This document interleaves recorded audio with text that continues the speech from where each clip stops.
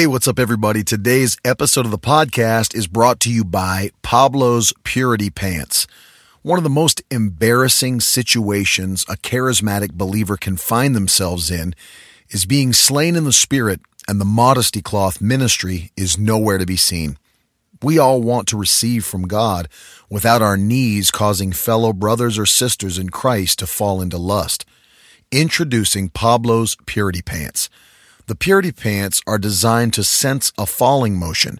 When the patented movement meter is triggered, the waistband releases a built-in cloth that will fall straight down and drape comfortably over your exposed Pentecostal appendages. No more sensual stares from creepy congregants. Pablo's Purity Pants have got you covered.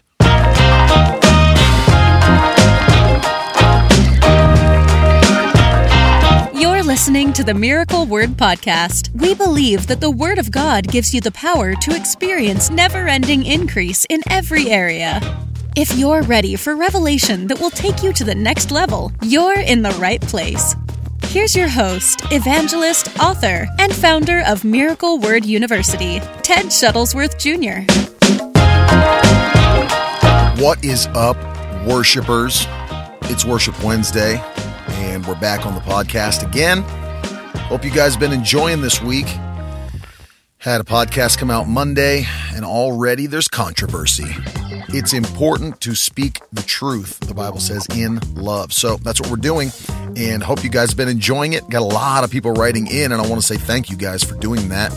It's always great to hear from you, and I appreciate you keeping on doing that. Listen, if you want to write, if you want to suggest a podcast topic, which we've been getting a lot lately, you can send it to me, ted@miracleword.com, or you can send it on Instagram at Ted Shuttlesworth or Twitter at T Shuttlesworth. Love to hear from you guys. It's Worship Wednesday. Good to have you back. We're finishing up here in King, North Carolina. It's been a wonderful meeting. Miracles have been taking place. People are being changed. Last night, man, a girl was supernaturally delivered from a spirit of anxiety and depression like I've never seen on somebody before. I mean, it was so wonderful. She was so outwardly showing this spirit. My wife and I even talked about it. I said, man, it was so wonderful to see her receive deliverance, because my wife was even saying, as I was just saying hi to her in the lobby and stuff, and you could just, even though people put a smile on and, you know, they treat you very kindly, you can tell they're really battling with something. And so I was so happy to see the Holy Spirit touch her life and set her free. She was laughing and laughing and laughing at the altar as God set her free from that spirit. And that's so wonderful to see the Holy Spirit at work. You cannot prescribe natural solutions to supernatural problems.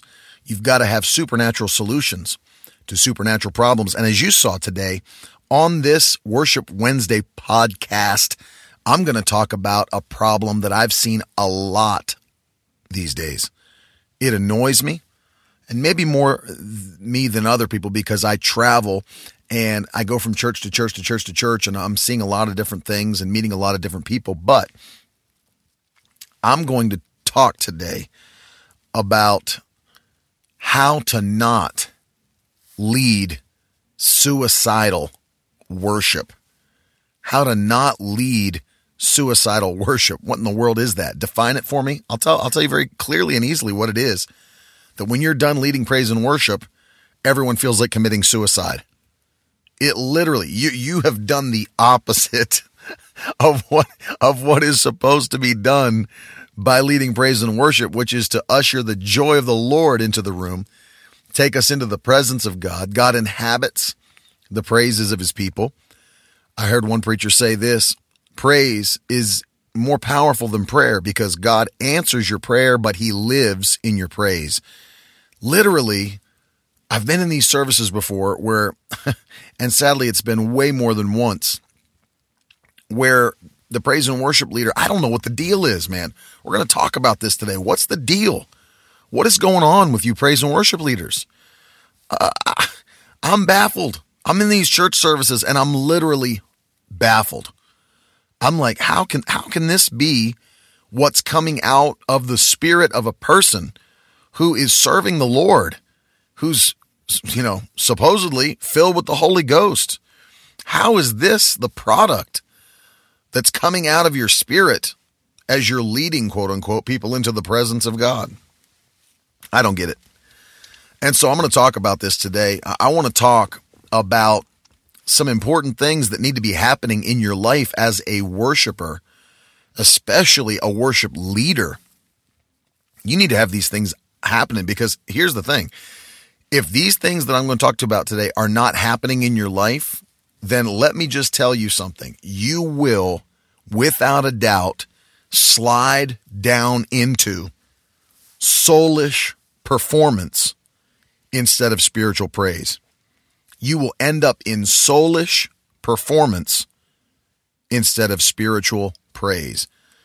And I want to address a few things, a few very important topics on this podcast episode today.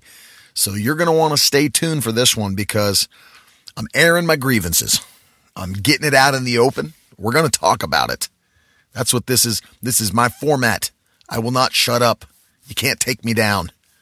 Can't turn me off. I guess you could if you wanted to, but I don't think you will. I'm going to talk about this because it's something in our generation that is, in my opinion, which I feel is very valid, in my opinion, it's destroying people's ability to receive from God. It just is. And I'm going to explain to you from the Bible why that's the case. I have a biblical case. This is not just my opinion. I've got a biblical case for what I'm saying. Let's start with that. What's the purpose of praise and worship? What is it supposed to do? Why is it there? Because obviously God has an order. We don't do praise and worship at the beginning of the service because of tradition. That's what's always been done. And we don't do it to give people time to get to church because we know some people are running late. That's not why it's there. It's there because God has an order. He has a specific order. It says, enter his gates with thanksgiving. The Bible says this. Enter his courts with praise. So before you could, this is giving you an example. In the Old Testament, they had the temple of God, which was divided into three subsections. There was the outer court, the inner court, and the Holy of Holies, where only the priests could go. That's where the presence of God was dwelling, in the Holy of Holies, the most holy place. And only the high priest was allowed to go in. So there was the outer court, the inner court, and the Holy of Holies. And God's prescription was, come into his gates. So you enter into the outer court with thanksgiving. When you come in, you should have thanksgiving in your heart. Then into his courts. So into the inner court, you come in with praise. Praise is the very next thing. Thanksgiving, then praise. And the most holy place, which we would consider what worship, the deepest connection to the presence of God, that's last. And that is supposed to take place after praise and after thanksgiving. So these are God's prerequisites to get into his presence. So I want you to see this with me today, that God has an order. Thanksgiving, and then praise, and then worship. So I want to say it to you in a way that maybe you've never heard before, but listen to this. It's very important. You are not qualified or ready to praise God until you've sufficiently thanked him. You're not qualified, nor are you ready to praise God unless you've sufficiently thanked him first. You are, by the way, not qualified to worship God until you've sufficiently praised him. This is, trust me, in a minute, I'm going to get into that, because I don't know about other countries. I can't tell you, but in the United States of America and Canada, this is a huge problem, and it needs to be talked about. And so we're going to get into it. So what's the purpose of praise and worship? Well, the Bible tells us, and I'm going to just do a quick run through. I wrote about this in my book, Unhang Your Harp, but I'm going to do a quick run through on this. By the way, if you missed the Unhang Your Harp Cyber Monday deal, I'm not sure, but it may still be up. I didn't check with the office to see if they took it down. So just between you and me, if you go on the website, shop.miracleword.com, and check it out, Unhang Your Harp, it might still be available for $5. I don't know why I'm talking lower. I'm the only one here. Anyway, what's the purpose? Well, I'll give you a quick run through of this. You can read it more in depth in the book. Okay. Jesus taught in Mark chapter 4 about the parable of the sower. And the sower was sowing the word of God. Now, let's just stop and say, the word of God is the most important element in the world. There's nothing more powerful than the word, and there's nothing more active. There's nothing that contains more performance power than the word of God. It is God's element to bring you victory. John 8:32, you'll know the truth, and the truth will set you free. It is the word that carries more power than any other element in the universe. You've heard me say this before. Even the name of God doesn't carry the same power as the word of God, because the psalmist wrote in Psalm 138 and verse 2 that God magnified his word above his name. So the word is the most powerful thing. Well, why is that? Because God is the word. John chapter 1, the Bible says, in the beginning was the word, and the word was with God, and the word was God. So God is the word. That's why it's the most powerful force in the universe. God is his word. But understand, there are some things that can stop God's word from working in your life. That's why Jesus told the parable of the sower. The sower was sowing the word on 4 types of ground. You've heard this parable before. There was good ground, there was stony ground, the footpath, and there was thorny ground. And I want to focus for a minute on thorny ground, because it's one of the things I think that affects people probably more than any other. And the Bible says that when the word fell on thorny ground, you know what happened, don't you? The Bible says that thorns grew up and choked out the word, the seed, so that it could not produce.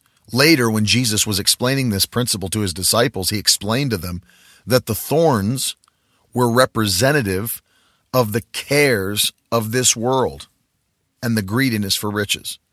The cares of this world and the greediness for riches. So understand that when cares, and you know, even the greediness for riches, or how you're going to get enough to pay the bills or whatever you want, those things weigh on your shoulders. It's a weight. The Bible calls it a spirit of heaviness in Isaiah 61. The cares of this world, they make you sink. It's a weight. And what they do is when you're focused on the cares of this world, it causes you to have the word choked out. But what is the prescription for that heaviness in Isaiah 61? God said, I'll give you a garment of praise for the spirit of heaviness.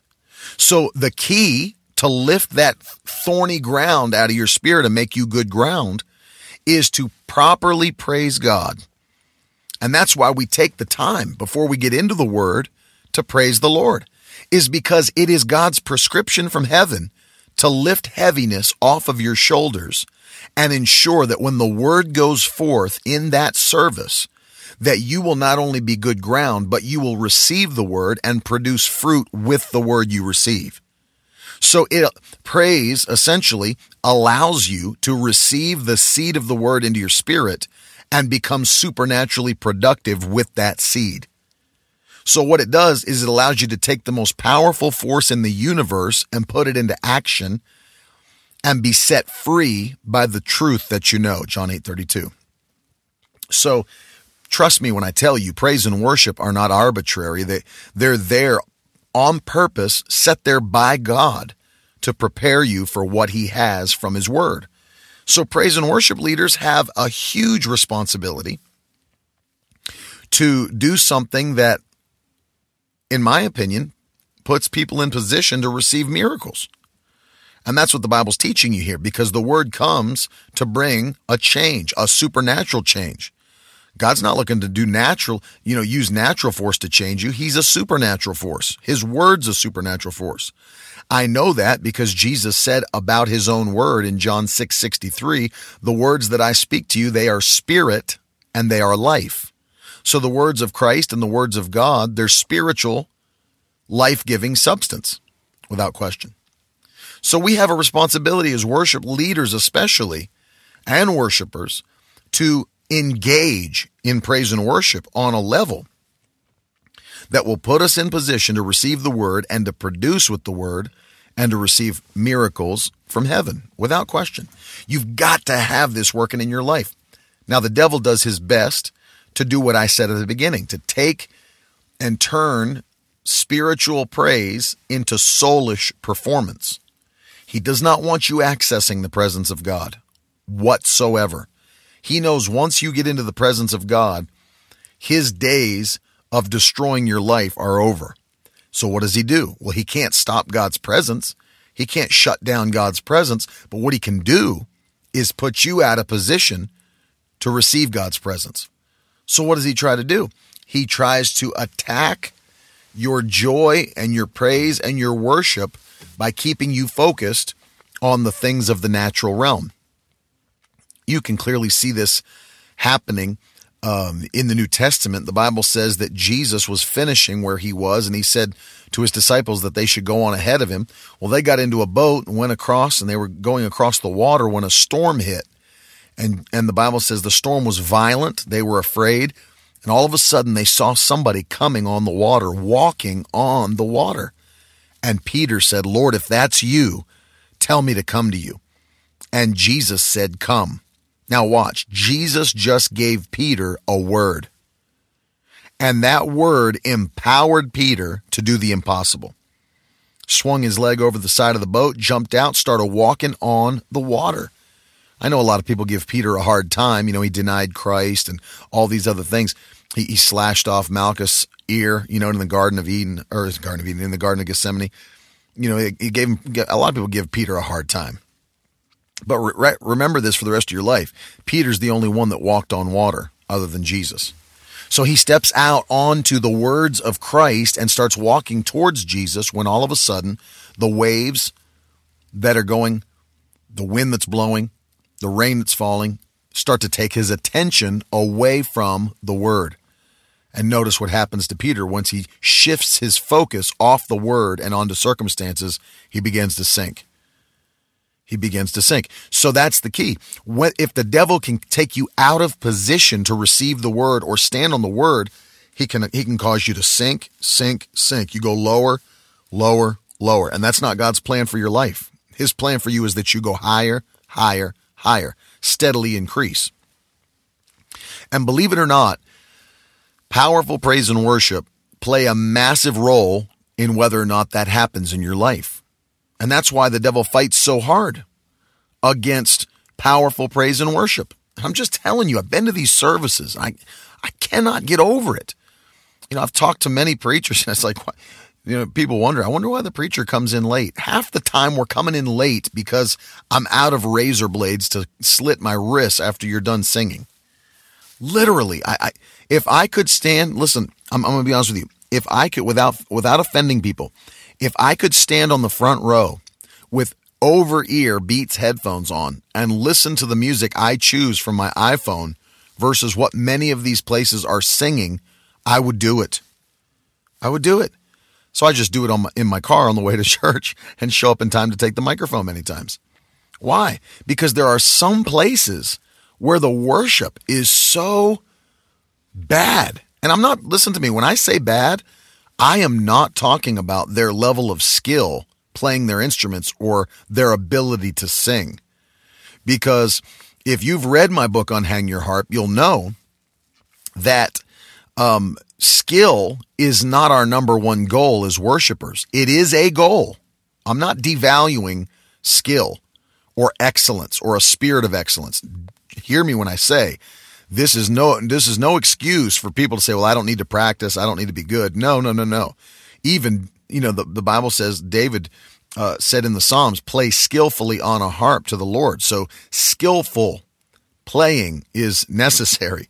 When King Saul was looking for somebody to bring deliverance to him, or even just a little peace to his mind, he said, find me somebody that can play skillfully on the harp.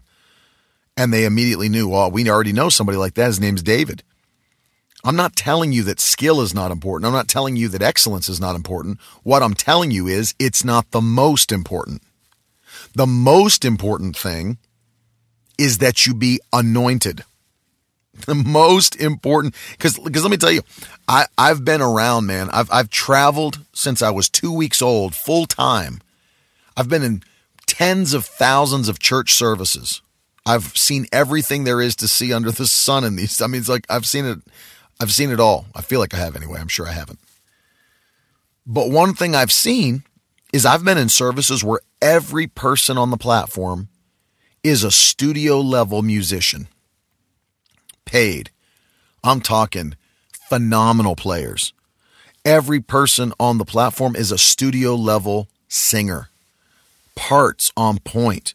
Nobody's flat, nobody's sharp, nobody's timing is off. Even the phrasing is in unity. I mean, it's amazing. It sounds like a record. That's how good it sounds, like a recording. But I didn't feel the anointing. In church, there was not a strong anointing on what they were doing. But then, on the other side, I've been in some country churches where I'm talking, people aren't even hitting the right keys on the keyboard. Harmony parts are off. People are screeching. I've been in places where it was not pleasing to the ear necessarily, but there was a touch of God on what they were doing. There was an anointing on what they were doing. There was an anointing. And that shows you something very interesting, that the anointing of God does not wait until your harmony parts are perfect to manifest. The anointing of God does not wait until you've stopped hitting wrong notes on chords throughout the song for his anointing to manifest. No, he manifests on people who have sought after the anointing of God. It's people who are anointed. It's people who are anointed. I've heard two different people sing the same song.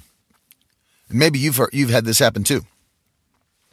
I've had two different people sing the same song, and when I first heard the song, I was like, man, I don't like that at all. That doesn't sound good. I don't like this song. And then I heard somebody anointed sing the same song. I was like, man, I love this song. This song is awesome. Well, the only difference was the anointing.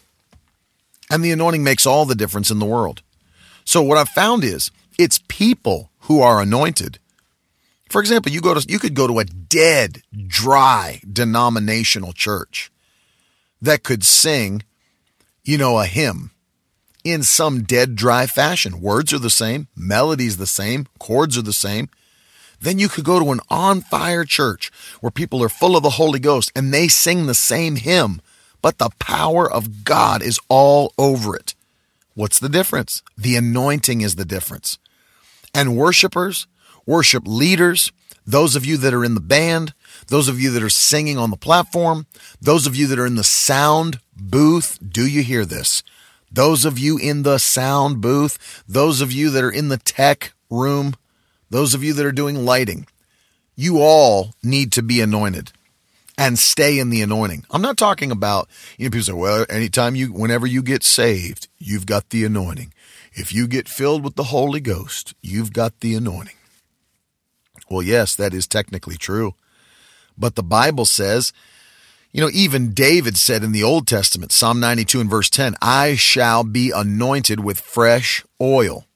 Notice that in Acts chapter 2, on the day of Pentecost, they were filled with the Holy Ghost and began to speak in tongues. They got anointed. But notice after the persecution of chapter 3, they all got back together again in a house in chapter 4 and started praying that God would give them boldness and show himself mighty in their lives and ministries. And what happened? The house shook, and the Bible says, and they were all filled with the Holy Ghost. Do you know what that means? Is that you can not only be filled with the Spirit of God, you can be refilled with the Spirit of God. It means you can get a fresh touch from the Holy Ghost. You can get fresh bread from heaven. Give us this day our daily bread. You can get fresh bread, a fresh touch, a fresh anointing. Paul said to Timothy, stir up the gift that lies within you, that came through the laying on of my hands. You can stir the gift that's in you back up again. And I don't feel like worshipers are doing this enough. They fall into the trap of routine. Well, here we go again, Wednesday night service. Here we go again, Sunday morning service. Here we go again, Thursday night practice. Here we go again, Wednesday night service. Same thing over and over and over. And they go through the motions. And as a result, they're just using their talents, their abilities, and they're just doing naturally instead of depending supernaturally on the Spirit of God. That's why your plans It's not bad to be prepared. It's not bad to be planned and organized. None of that's bad. The moment it gets bad is when those plans and those preparations you've made, they trump the moving of the Spirit or the leading of the Holy Ghost. You ask the guys that play with me. You ask Brad or any of the guys that have ever played with me, John, Tim, Bernard, anybody that's ever played with me, Daryl, they all know I might make a song list and give it to everybody at the beginning of the service and say, here's the song set list that we're going to do. But about halfway through the first song, they all realize this is not the direction we're going to be going today. And that happened 90% of the time, not 10% of the time. Because I don't have any desire. Because understand this, without the Holy Ghost, I'm nothing. Without the power of the Holy Ghost, I got nothing. I don't have anything without the Holy Ghost. So I need to depend on him for him, not to mention it's his service anyway. It's his church. It's his service. We're his people. So what am I going to do? Stick to something that I've planned and say, look, Lord, I know you're leading us in a different direction, but I don't know if you realize that, I printed these set lists up on the church copier. And if I change this now, what a waste of church resources that would have been. Think of all the ink we could have saved. Think of the printer paper that we could have saved if you did. No, who cares? I mean, that's ridiculous. And people do, well, this is the set list we've prepared. And, everybody, people need to learn to flow in the Holy Ghost. And to go where he leads them when he leads them. And people need to be anointed with fresh oil, a fresh touch from heaven. And I'm going to tell you a few ways that you need to be doing that. If you're like, well, I'd love to be anointed with a fresh touch. How do I do that? I'm going to give you a few ways as a worshiper. And it doesn't matter if you're the leader. Of course, if you're the leader, you have the greatest responsibility to lead. But it doesn't matter if you're the music director or the leader, or you're a frontline singer or a musician in the band. As I said, a sound man, a tech team person, or a lighting. It doesn't matter. They're all working together. But you all need to be anointed. Anointed. Here's a few ways.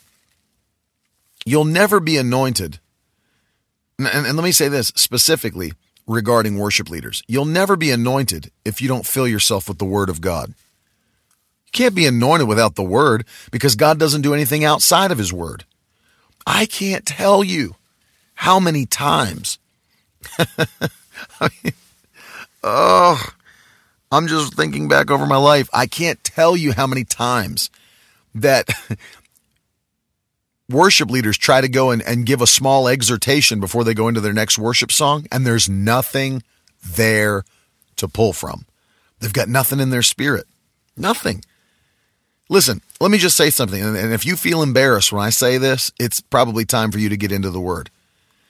If you are getting ready to exhort the congregation before the next worship or praise song that you're getting ready to do, and all you do is just, instead of singing, you say the lyrics of the next song, literally, there's a problem.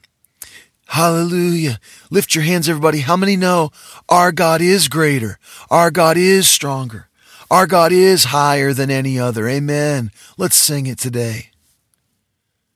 Like, if that's all you've got in your spirit is to just rehash the words of the song you're about to sing or the song you just sang, you know what I'm saying? Like, get some word content. Get some word content in you, so that you actually have something from the Word of God to say to God's people. You see what I mean? And this happens, or people will use goofy life experiences. And these stories that's like, what in the world are you even talking about? I actually was in a service when a guy was like, hallelujah, hallelujah. How many know if you're a parent, amen, you come home at the end of the day, you've been working. I've got children and they run up to me. They run up the stairs as I'm coming, as he's strumming his acoustic guitar. And, I don't want to know all the wrong things they've done that day. And they jump into my arms and they don't know me just as daddy, but also as the tickle monster. And how many know that my kids, when they run into my arms, I become their tickle monster once again. And God's calling every one of us today in this service. He's saying, I'm not just your father, but I want to be your tickle monster too. I want to cuddle you up and be your tickle monster. It's like, what in the world are you talking about, you mental patient? Get some word content. I felt like running on the platform with a straitjacket and hauling his behind off the platform. What are you talking about? That God wants to be your tickle monster. What in the world? What is the chapter and verse for that, by the way? I've done many searches on BibleGateway.com I even checked the Message and the Passion Translation, and I couldn't find tickle monster anywhere. What in the world are you talking about? Use the word of God. Exhort people with the mighty word of God. It's the only thing that can change their life. The word of God. And listen, the reason people don't have anything to pull from when it's time to get up and take a microphone is because people don't read the Bible. You need to have a Bible reading plan in place for your life. If you've listened to the podcast long enough, you'll know that I've given you a few suggestions that have made it very easy for you to read the Bible on a daily basis. Number one thing you could do if you'd like to read the New Testament every month, you can read 9 chapters of the New Testament a day. As you're reading through Matthew through Acts, and once you get into Romans to Revelation, switch to 8 chapters a day. By doing that, you'll read the New Testament every month. And it takes you less time than it would take to watch one episode of a show on Netflix. And people binge watch Netflix and they don't read the Bible. And there's no wonder why people don't carry any power in the Holy Ghost. You've got no word content in you. And it's also a reason, by the way, that many praise and worship leaders don't have joy and breakthrough anointing on their worship. Because it is the word of God that puts joy into your spirit. That's scriptural. The Bible says in Jeremiah chapter 15 and verse 16, Jeremiah said, Lord, I found your words and I ate them, and they became the joy and rejoicing of my soul. So Jeremiah understood that when the word of God is ingested into your spirit, it produces supernatural joy. And the reason many people are dragging through their worship services and dragging through their praise is because they've got no joy on their own physical spirit, on their own body, on their own soul, because they don't have any word content in them. If you're a worshiper, you've got to be. Here's why. Because the Bible says in the book of John, the Gospel of John, it says God is a spirit, and they that worship him must worship him in spirit and in truth. Truth is the word. If you're going to worship God, you've got to worship him in the word. That means that the word has to fill our worship songs. And if you didn't get a chance to go back and listen, I did a podcast entitled, Are We Singing Unscriptural Worship Songs? I don't even have time to get into that. If you haven't heard it, you need to go back and listen. Are we singing unscriptural worship songs? The ones that are topping the charts many times, they're not scriptural. How can God anoint something it's not found in scripture? You can't do it. But you've got to worship him in spirit and in truth. Very important. Fill yourself with the word of God. Even if you only did 3 chapters of the New Testament a day, you could read the New Testament 4 times a year, once a quarter. Add on to that 1 proverb a day and 5 psalms a day. In fact, I very, very much recommend that worship leaders are in the book of Psalms every day. Read 5 psalms a day. You'll read the book of Psalms every month. 5 a day. Just do 5 a day and 1 proverb. Add that in. Trust me, it will blow your mind how far you go just by doing that. Do it. I'm telling you, it will fill you with joy, strength, and power, and you'll have something to pull from when you're exhorting people to worship and praise the Lord. So number 1, get word content in your spirit. Number 2, pray in the Holy Ghost. Don't just pray. Pray in the Holy Spirit. Speak in tongues often.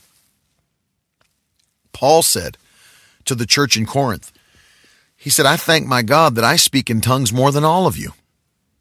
He was trying to tell them to get in order in their church services, but he was saying outside of church services, I'm speaking in tongues all the time, way more than all of you are doing, because Paul understood there's a mighty benefit, and there's not just one, there's many benefits to speaking in tongues. I've written articles on this. If you've never seen it, 10 benefits of speaking in tongues.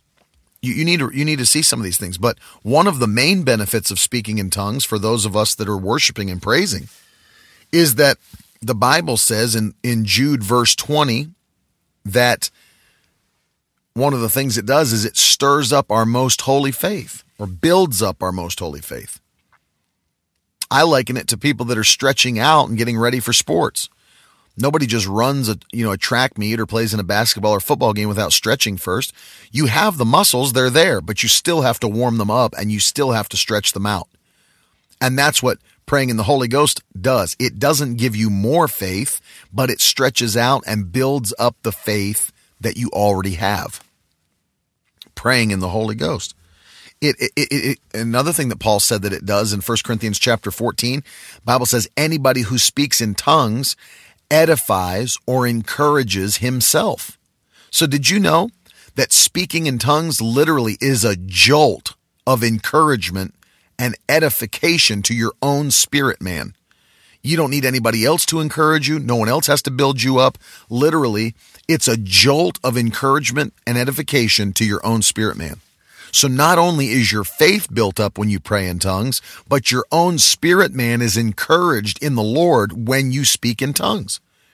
That's why you need to take time. Oh man, like literally, especially before you get up to do, you need to be praying. You need to be praying, and asking God to use you in a mighty way to touch his people, to impact the kingdom. Ask God, tell him, let him know. I mean, he knows all things, but he wants to hear you say it. Let him know, God, I can't do anything without you. Without you, I'm nothing. Empower me once again to touch your people. Empower me once again to sing and to praise and to play and to lead people into your presence and into your glory. Lord, I pray that you'd be magnified when I praise today. I pray that you'd be magnified when I worship you today. Lord, don't allow me to make praise and worship about myself, my situation, my circumstance. Lord, let me always make it about your greatness, your power, your miracle working ability. Let me brag on you and your power, and until your presence shows up and shakes this place today. I pray in the mighty name of Jesus that you would allow me to be humble enough to understand that without you, I've got nothing, but with you, I can do all things. So today I ask you to take over, interrupt my plans, institute your plans, and do something supernatural in this service today that will shake somebody's life forever, that will change somebody's physical body forever, that will destroy depression and anxiety and drive it out of people's spirit forever. Use my worship and my praise today to not only bring honor and glory and majesty to your wonderful name, but also, Lord, use that praise to inhabit and to come into where we are today and to change every heart by the power of God. Make us good ground to receive the word of God. Pray like that. Pray like that before your services. And then start praying in the Holy Ghost. Pray in the Holy Ghost. Pray in the Holy Ghost. Pray in the Holy Ghost. Till you're so stirred up, you're ready to run around the church before church even starts. Stir yourself up. Stir yourself up in the Holy Ghost. If I have to hear one more freaking praise and worship leader stand up and talk about how hard the week has been before they start their worship service, I'm going to throw something. I'm going to throw something at the platform. I told you in a previous podcast, I'm bringing a pellet gun to service with lead pellets. I'm just going to start shooting. I'm just going to start shooting everybody. Can't stand it. I can't take it anymore. That we have these opportunities to get into the presence of God, and people get up there with their little acoustic guitar. Oh, amen, hallelujah. Well, let's go ahead and get started tonight, amen. Just everybody, if you don't mind, if you're comfortable with it, just go ahead and lift your hands to the Lord. I know it's been a rough week for many of us. No, we've been dealing with a whole lot. Who cares? Who cares? Why is that even a point of discussion in your praise and worship service? No, it's hard. Life's not ever easy, guys. You need to understand. Who cares? Who cares about your opinion on life? And who cares about what anybody else has gone through? That's the whole reason we're in church, genius, is to get into the presence of God, because he's got the power to change every situation. So instead of recounting how hard your week has been, and instead of recounting how hard everybody else's week has been, how about let's focus on the greatness of God's power and his ability and his majesty, dominion, and might, and the fact that he's in the room right now to turn every situation around by his supernatural power. Why don't we talk about that? I actually can remember a day when praise and worship songs were about God and about his greatness and about his power. There is power, wonder-working power in the blood of the Lamb. That's about God. That's about the blood. That's about what he's done through redemptive act to turn everything around for us, his children. Now we have stupid songs that are, that talk about how unworthy we are. That's not even scriptural. Lord, we're so unworthy of your presence, so unworthy. Where did the cry voice come from? Why do praise and worship leaders employ the cry voice? What kind of an atmosphere are we trying to build in our churches that we're employing the cry voice? So unworthy, God. So unworthy of your presence, Lord. Oh, we've failed you so many times, God.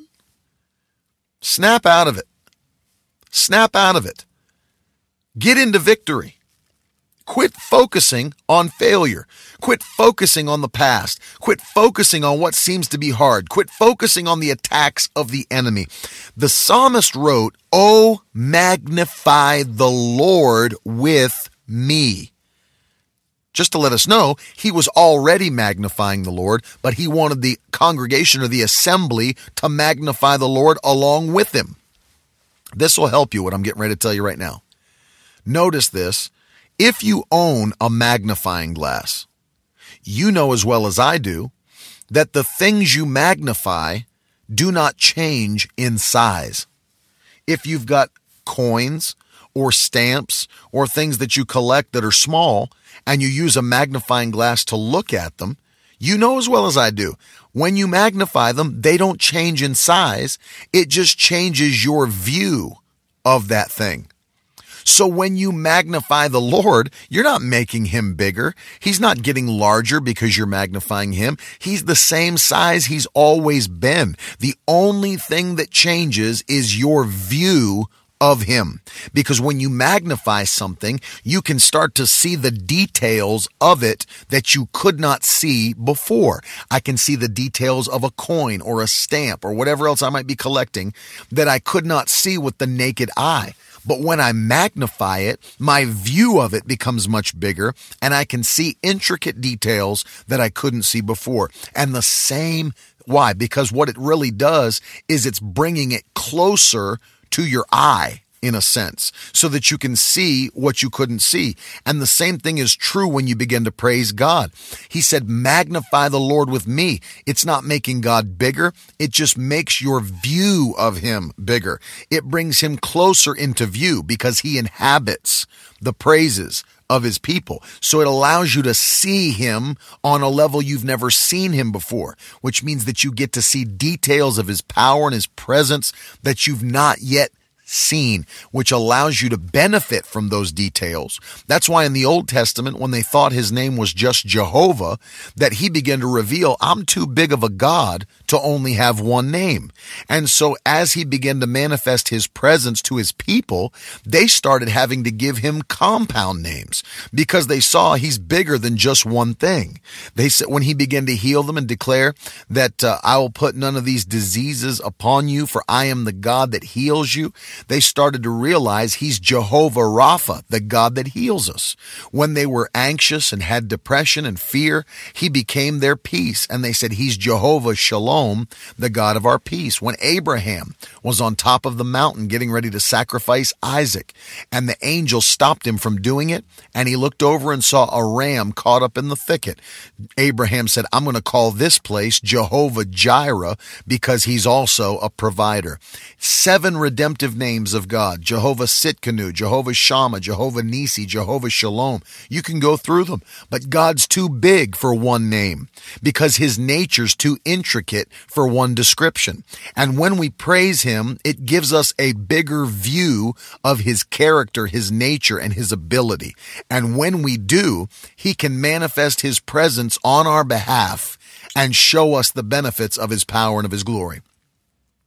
And we need to get anointed and stop focusing on problems, stop focusing on the past, stop focusing on the issues of the day, and focus on the greatness and the power of the Almighty God that we serve.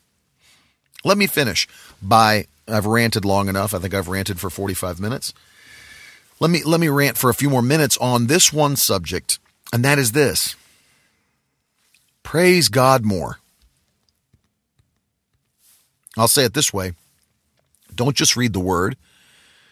Don't just pray in tongues and pray, but praise God more. Praise him at home. You can ask my wife. I'm a very transparent person. When I'm at home, I'm doing the same thing. If we're not in a church service, we're watching church services. We're listening to church services. And I teach my kids from a young age. We're praisers. And we're not going to wait till we get into a church to praise God. We praise him at home. We'll put music on in hotel rooms, houses, or our house, and we'll dance before the Lord. You say, oh, you guys do that at home? I do it at home because I'm not going to be somebody in church that I'm not at home. This is who I am. This is not a hobby. This is not something that I put on when I get to church like a mask and take it off when I get home, cussing people out on the road that cut me off on the way home from church. This is who I am. It's my identity. I'm a praiser. I'm a worshiper. I praise God anywhere. I've praised him in the gym. I've praised him in the frozen food section of Walmart. I've praised him in the middle of a Best Buy with a Casio keyboard that was out for display. I've praised him everywhere. I'm not ashamed to praise God. He's done too much for us to stay quiet.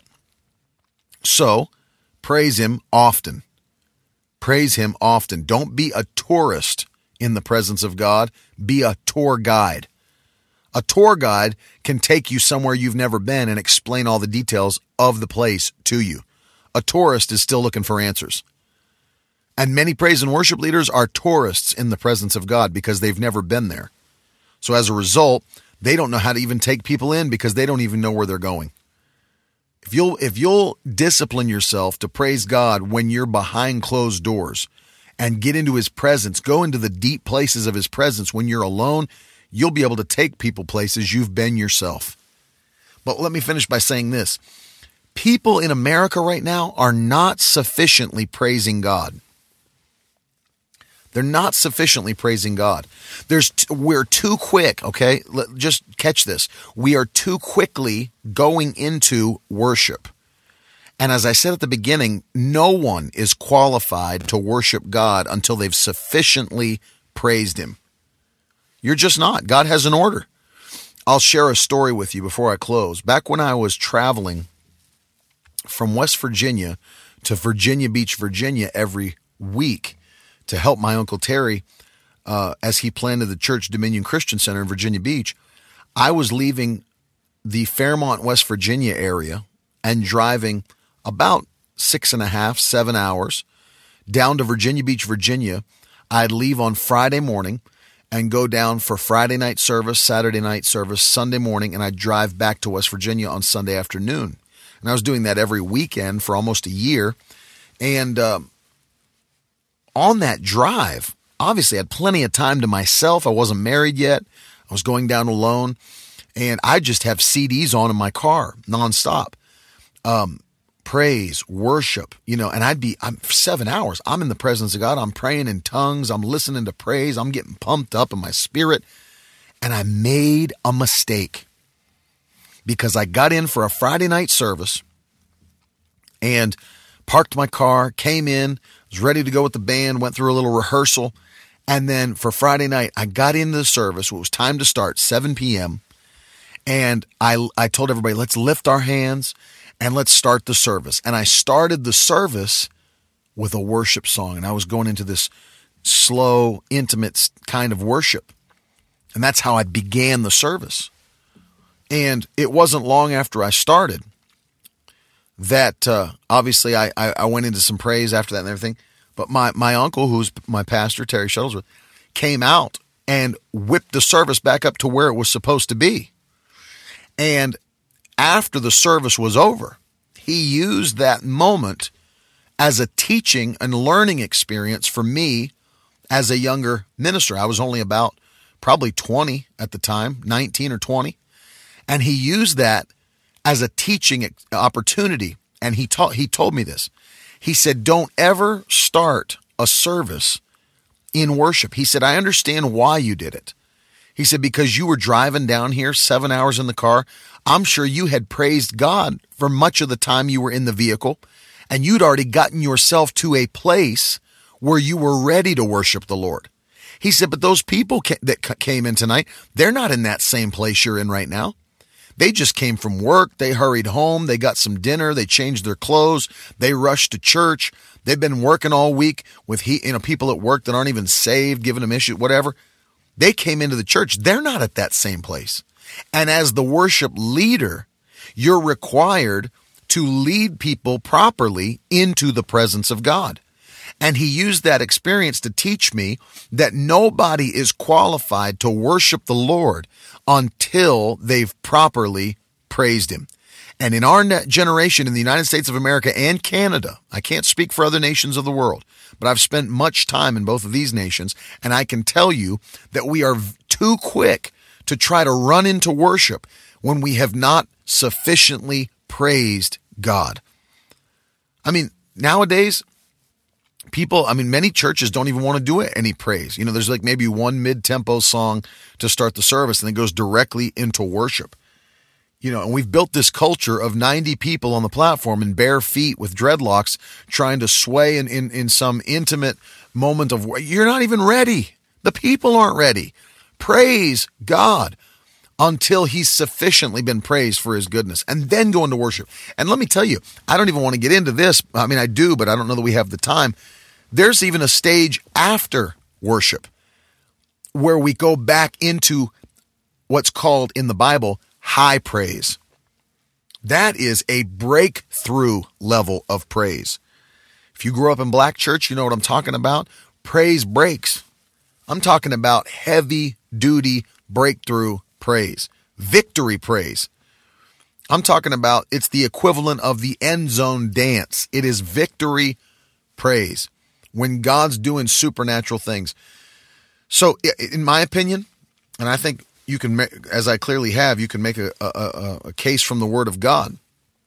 It is a danger to try to too quickly go where you're not qualified to go and just jump into worship. We've got to become anointed, and we have got to praise God sufficiently. He's worthy of praise. He's worthy of more than 2 minutes of praise. He's worthy of more than that. I can't even stand hearing people say, let's give God the praise that he's due. You can't give God the praise that he's due. If you did, your hands would fall off from clapping, your feet would fall off from dancing, your voice would be gone from shouting, and you'd have no strength left in your body, because he's worthy of eternal praise and glory. And no individual can give God the praise that he's due. You can give him the praise that he's worthy of, but you can only praise him to the degree that he's created you. There's no way you can give him all the praise that he's due, but you can praise him sufficiently. You can give him praise and you can give him worship, but it has to be done in God's order and in God's method. If you broke it down into today's modern day language, enter into his gates with thanksgiving, into his courts with praise, really what we could say is come into the parking lot with thanksgiving and come into the lobby with praise. That by the time literally praise and worship leaders, I will say this on behalf of praise and worship leaders, we shouldn't have to be supernatural cheerleaders They're like begging the body of Christ to praise the Lord. It's sad to me. When I go into churches and it's like every third phrase coming out of the worship leaders, clap your hands, stomp your feet, somebody give him praise, somebody shout, somebody run, somebody clap those hands, sing it again. It's like, good Lord, what kind of dedication to the kingdom do the people in the congregation have? I can't understand going to churches where people in the congregation just sit there and look at you like it's a performance, like they're at a concert. That's why we got to be anointed. If you're anointed, if you can engage people and pull them into the presence of God, if you'll create an atmosphere of the presence and power of God, things will be different in your church. And that's our goal. Our goal is to create an atmosphere where God's spirit and presence can move, and the only way we can do it is to obey his word and to do it in the order and the manner that he requires and commands in the word of God. Thanksgiving, proper praise, and worship.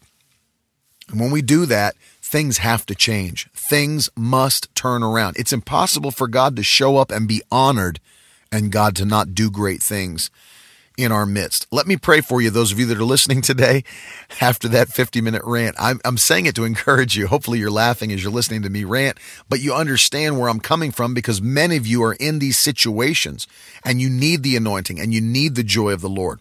And these things have to be in place so that we can receive a mighty impartation of the word of God. Father, in the name of Jesus, I pray for every person listening to the podcast today. I ask you, Lord, to give us a mighty desire to praise you and worship you like never before. Father, give us a desire for the anointing of your spirit. Let us want to be anointed more than anything else. Revive us personally before you revive anybody else. Revive us and let us dedicate ourselves to your presence and to your kingdom in the mighty name of Jesus. Increase our gifts and talents as we give them to you. We thank you for that, and we give you glory, honor, and praise in Jesus' mighty name. Amen. Let me say at the end of this Worship Wednesday, if you've not yet registered for Worship Summit 2019, go and do it today. It's coming up May the 7th through the 10th, 2019. All the details are at southeastworship.com. That's southeastworship.com. It's taking place in sunny South Florida at Margate, Florida, which is outside of Fort Lauderdale, an Abundant Life Church. You will not want to miss this year. 18 free sessions and 2 VIP sessions that will only cost you $99, and we include lunch with both of those sessions 2 days in a row. So you're not going to want to miss it. It's going to be phenomenal. So check it out. If you have any questions, send us a message. Let us know. I love you guys. Don't forget, until next week, goodness and mercy are following you for the rest of your life. Talk to you soon. We would love for you to join us in a live service. To find out when Ted Shuttlesworth Jr. will be near you, please visit our website at www.miracleword.com.